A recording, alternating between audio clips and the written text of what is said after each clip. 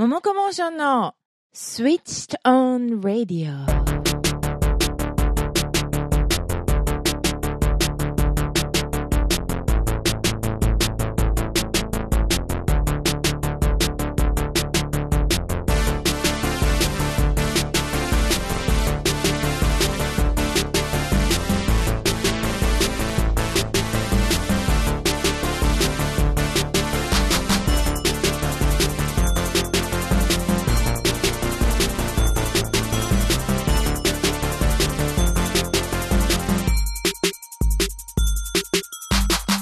どうも、ももこモーションです。ドクター薄井です。ももちゃん、今回はももちゃんテンション低めだ低いんじゃないですよ、これは。これ何、酩酊状態？いや、まろやかな感じ。まろやかな感じ。今日まろやかな感じで、今日はどっちのコーナーをやりましょう。今日は、何でも訳してみる。何訳？何訳、略して何訳、言えない。言えてない何訳、略して何訳、何訳やりましょう、このコーナー、この間はなんだっけ、ビートルズの名訳がお便りが来てね、誕生しました。四つ星テント、これ名訳だと思うんですけど、三つ星だったと。あえてね、三つ星にしてみたんですけど、これからの発展も考えてね、発展、なるほどね。ここからどうやってこのコーナーひたすらお題を出していくのも、それもそれで宿題、今週の宿題みたいな感じをずっとやっていくとして、あとこう、そう、宿題もやりたいけど、やっぱり自分らの知ってるさ、洋楽のアーティストで、こういう放題をつけてたら売れてたのに、売れてたと、売れてたっていうかね、もっとね日本で受けてて、ね、売れる売れないっていうよりは世界観とかが伝わってたのにっていうのを考えていきます。じゃあ後からその A&R の人にダメ出しすると。そうです、後出し A&R 題してサブコーナー、後出し A&R、後出しじゃんけんみたいなね、こうすりゃよかったよっていう、何の責任もないんだけど、ってことは何、うちらが好きなもので、日本であまり評価されてないっていうのっつったら、っていうのをこう話していこうじゃないかっていう、どの辺からですか？どの辺かな。日本で言ったらわりかしこの2000年代に出てきた洋楽のアーティストって、日本のアーティストもそうかもしれないけど、あんまりこう売れてないじゃないですか。洋楽自体がね、洋楽自体も売れてないし、これ元の話に戻っちゃうかもしれないけど、洋楽が正しく伝わらなくなったと、だからもう2000年代のこういうアーティスト、大体そうなんじゃないかなと思うんだけど、大体とか言ってね、敵ばっか作っちゃうけど、そんなこと言うと、意外とただこう日本版のを見てなかっただけかもしれない、意外とみんな頑張って書いてたりしてね、それ知らずにただその原曲のタイトルで思っちゃってるかもしれないけど、でも強烈に頭に残ってないよね、放題がね、狂気みたいにね、そう、ピンク・ロイド狂気みたいに、ないよね。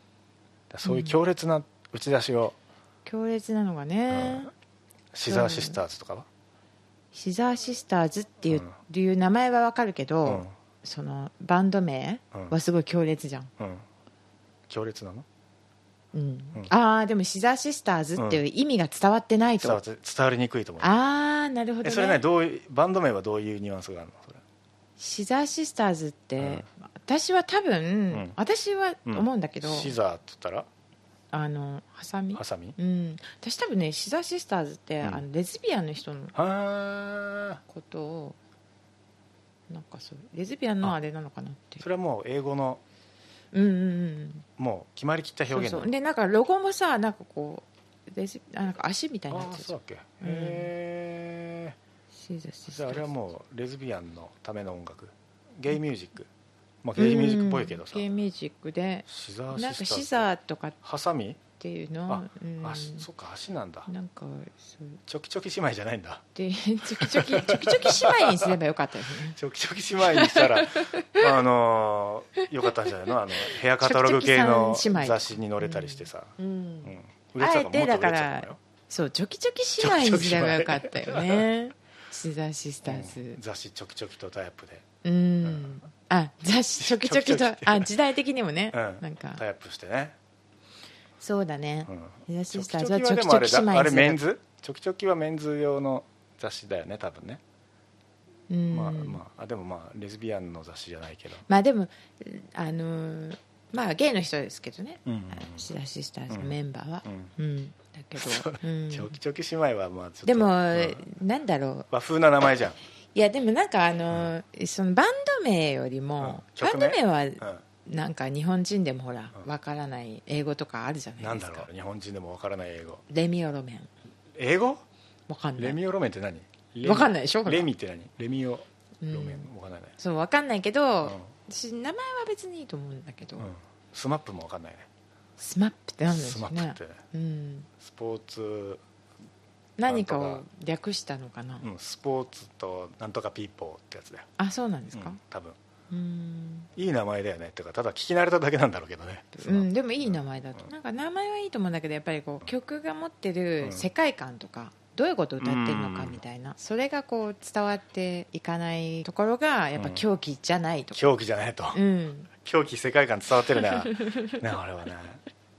そう直訳じゃないんだけど伝わってるっていう、バンド名じゃなくて曲名、そうそうが伝わってないなっていうのがあったなっていう。最近で言ったらなんだろう。最近で言ったら、ティンティンズとかって流行ってるんですか。ティンティンズ、日本でティンティンズでもなんかCM で使われてたりする割にはそれほど流行ってないよね。この間そう僕CSS のラブホックスとかとツアーをやったんですけど、結構音楽の趣味合うかなっていう友達とかに、CSS のさって言っても意外と知らなくて、それ一緒にツアーやった連中もみんなそういうふうに感じたらしくて、あれと思って、みんなもうサマソニにも何回も出てるから、みんな知ってんのかなと思ったら知らなくて、意外とみんな知らないんだなと思ったけど、多分そのぐらいだと思われますよ、ティンティンズも。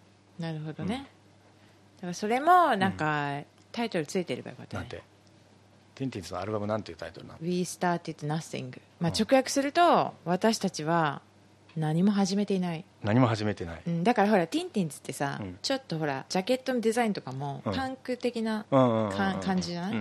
すごいとんがったことをやってるグループなんだけど、あえて、We started nothing って言ってしまう、そのなんか虚無感。大体ほらそれとんがった人なんかさ、こうメッセージがあったりとか、何かに切り込んでいったりとかするわけなんだけど、もうあえてこう、何も新しいことしてないよっていう、そういうなんかこうジョークなのかなって私は思うんですけど、それをじゃあ日本で伝えるならなんでしょうね。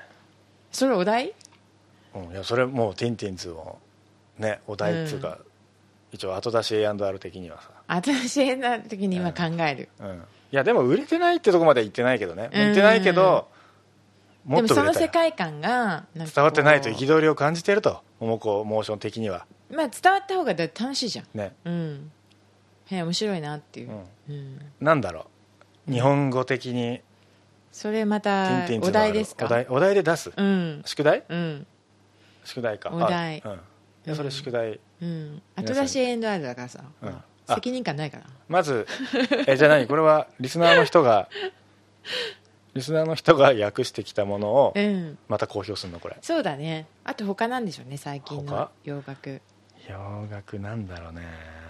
レディー・ガガとか。レディー・ガガ、レディー・ガガの曲って、名前もレディー・ガガとか分かりやすいし、あんまり訳さなくてもいいような「Just Dance」とかですもん。これを訳すならただ踊れと。ただ踊れ、ただ踊れのもよかったんじゃないの？レディー・ガガただ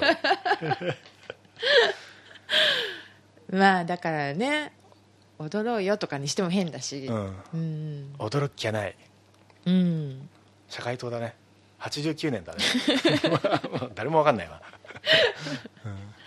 なんか割と記号的っていうか、日本人もそれぐらいの英語だったらすぐに分かるじゃない。 T シャツにジャストダンスって書いてある人とかいっぱいいそうじゃないですか。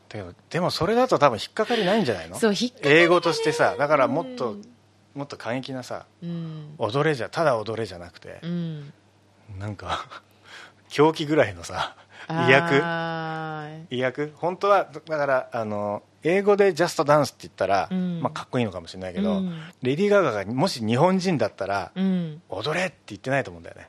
だからそこのまずレディー・ガガがまず日本に来て日本人だったらっていう設定で、そうだね、それで、踊れはないと思うんだよ多分。いやレディー・ガガって、なんか彼女が言ってるのは、影響を受けたのは、70年代のロックアイコンみたいな、まあ、デビッド・ボーイとか、まあ、そういうところから影響を受けて、で今の音楽やってるみたいな、それでジャストダンスなんですよ。ああ、そういうことか。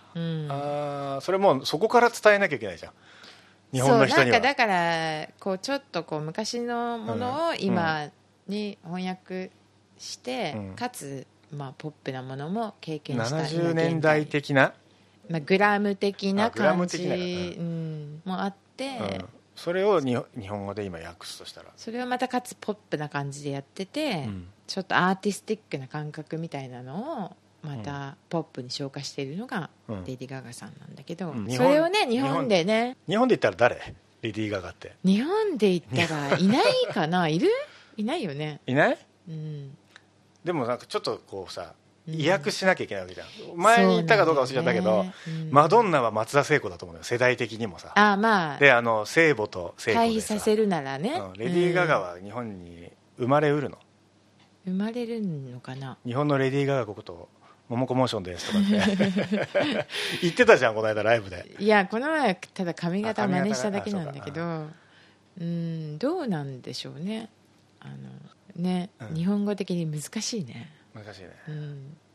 またお題難しいよ。だってビートルでもビートルズそう考えると相当いい役だったよね、四つ星テント。ごめん、やっぱり4ぐらいしたっけで、まあ、いやでもまだ1点しか来てないですから、まあでも自分から比べれば3じゃないですよ。自分は2としたら、でもさっきまで上から目線で言ってるつもりが今相当下になってるいや今話してて難しいなと思って。難しいねこれね。もう A&R の仕事難しいな。難しいね。後出しでも難しいよ。そうね。やっぱヒットは生まれないってことだよ、なかなか。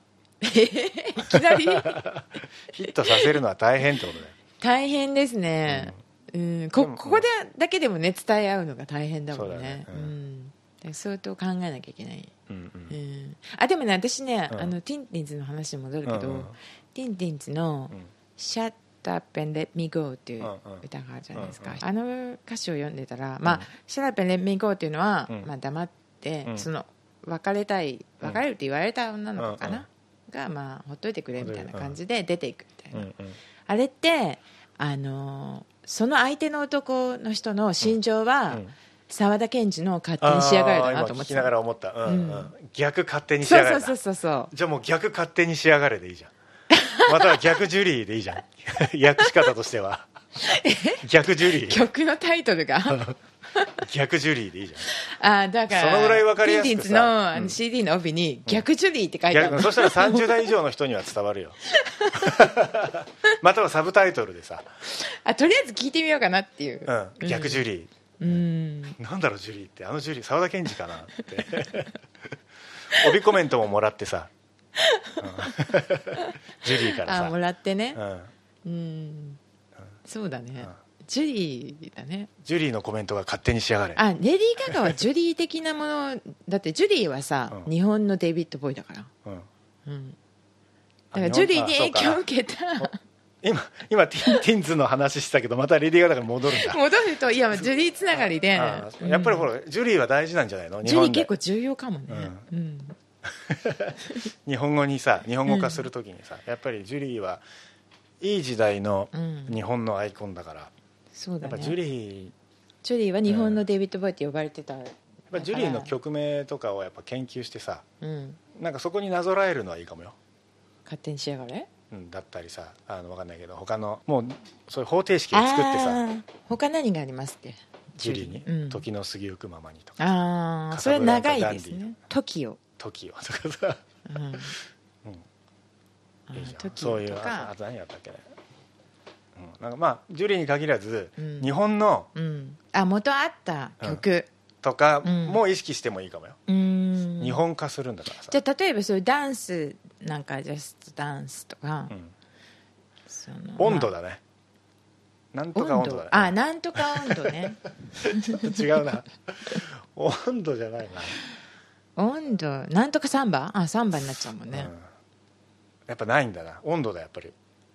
踊りって言わないですもんね。踊り。なんかこう一言でバシッって言って、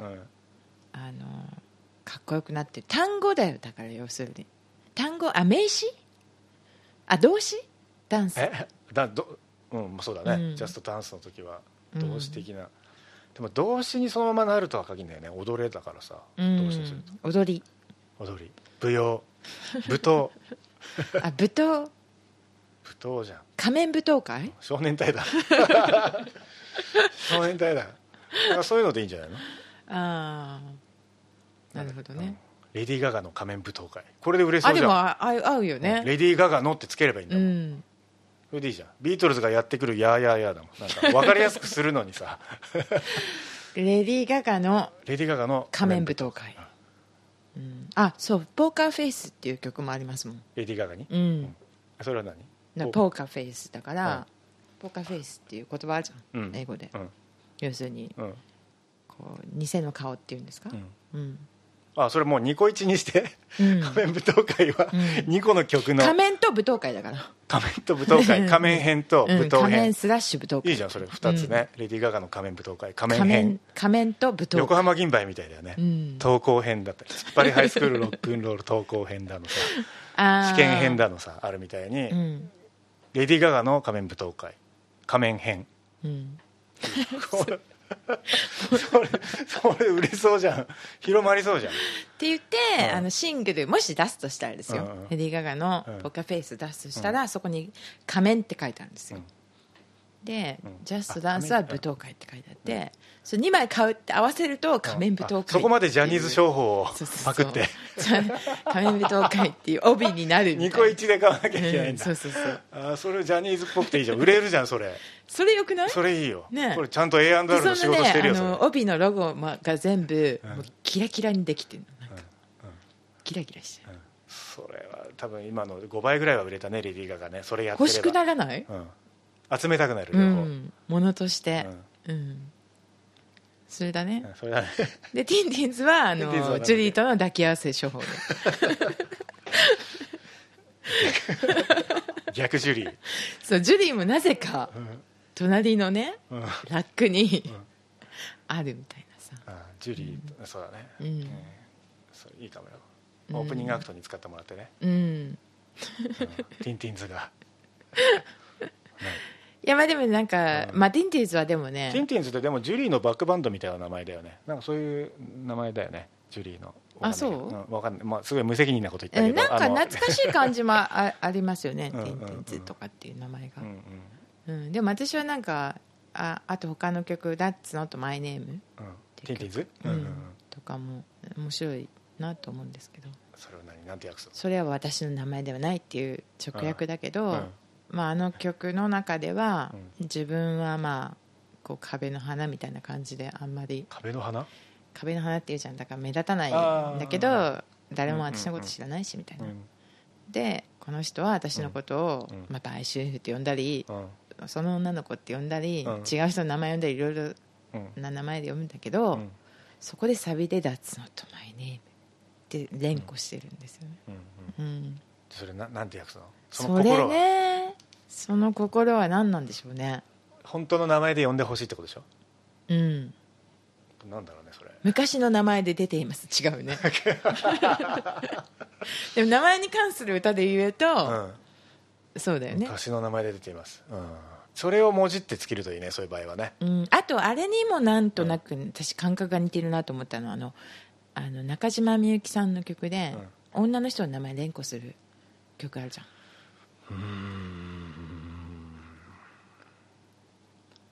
全く分かんない。分かんない？全く知らないのかな。なんていう曲だったっけ。ゆうこ愛子りょうこけいこまちっこかずみひろこまゆみ、似たような名前はいくらもあるけど私じゃダメね。それを思い出した。そう、それ私は思い出した。まあちょっと違うけど、その歌の鼻歌を聞くと、うん、長渕剛がなぜか出てきたけどまあ同じような時代なのかあ、長渕剛も名前の歌ありますよね。純子、うん、あとその辺で言うと君の名を呼べばとかそういう歌詞出てきますもんね。うんうんうん、うん、歌の中で。じゃあティンティーンズで純子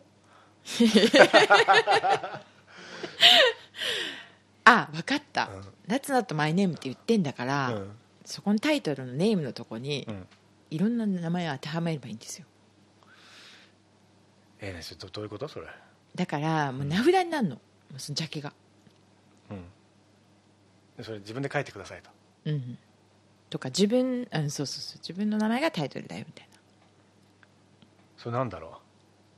分かんない。それ難しいそれ。まあなんかでもこうそれ逆に売れなさそうだよね。売れないよね今超適当に言った今すっごい適当に言ってたの、だからでも名前とか名札とか、その人の故障っていうのをテーマにしてるんですよ、それ、だからその純子とか、まあ、純子はまあ好きだった女の人の名前でしょ、だよね、曲の内容はね。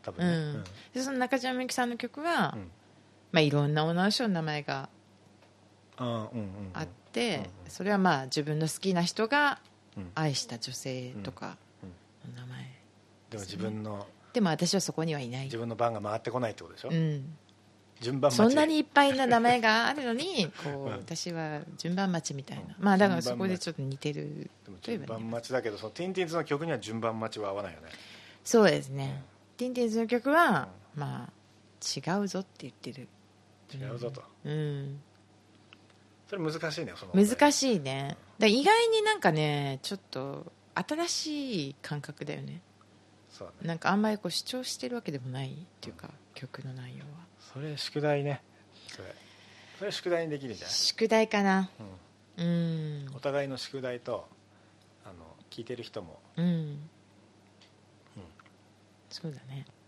まあそんな感じで宿題、はい、宿題、今日の宿題はティンティーンズの「That's Not My Name」と、アルバムタイトルなんだっけ、 We Started Nothing、なんかわかんないけど、ティンティーンズをもっと日本で広めようっていう、まあ広めようっていうか、まあその世界観を広めようっていうことで、またはじゃあティンティーンズのそのアルバム調べて、この曲名こう訳したよっていうのもありにしようか、広く。そうですね、思いついたっていう。でティンティーンズをやってで、まあレディー・ガガの仮面舞踏会に異論がある人も、異論がある人もね、またはレディー・ガガの他の曲にもそういう少年隊から引用するとこうなりますよっていう絶対少年隊なんだ、まあでもその理由とかも書いてもらってると楽しいかなって、そうだね、っていう感じで今日はこんなとこ、そうですね、なんかダラダラっとあっという間に喋っちゃいました。はい、それではモモコモーションのスイッチとオンレディオ、今日はこの辺で。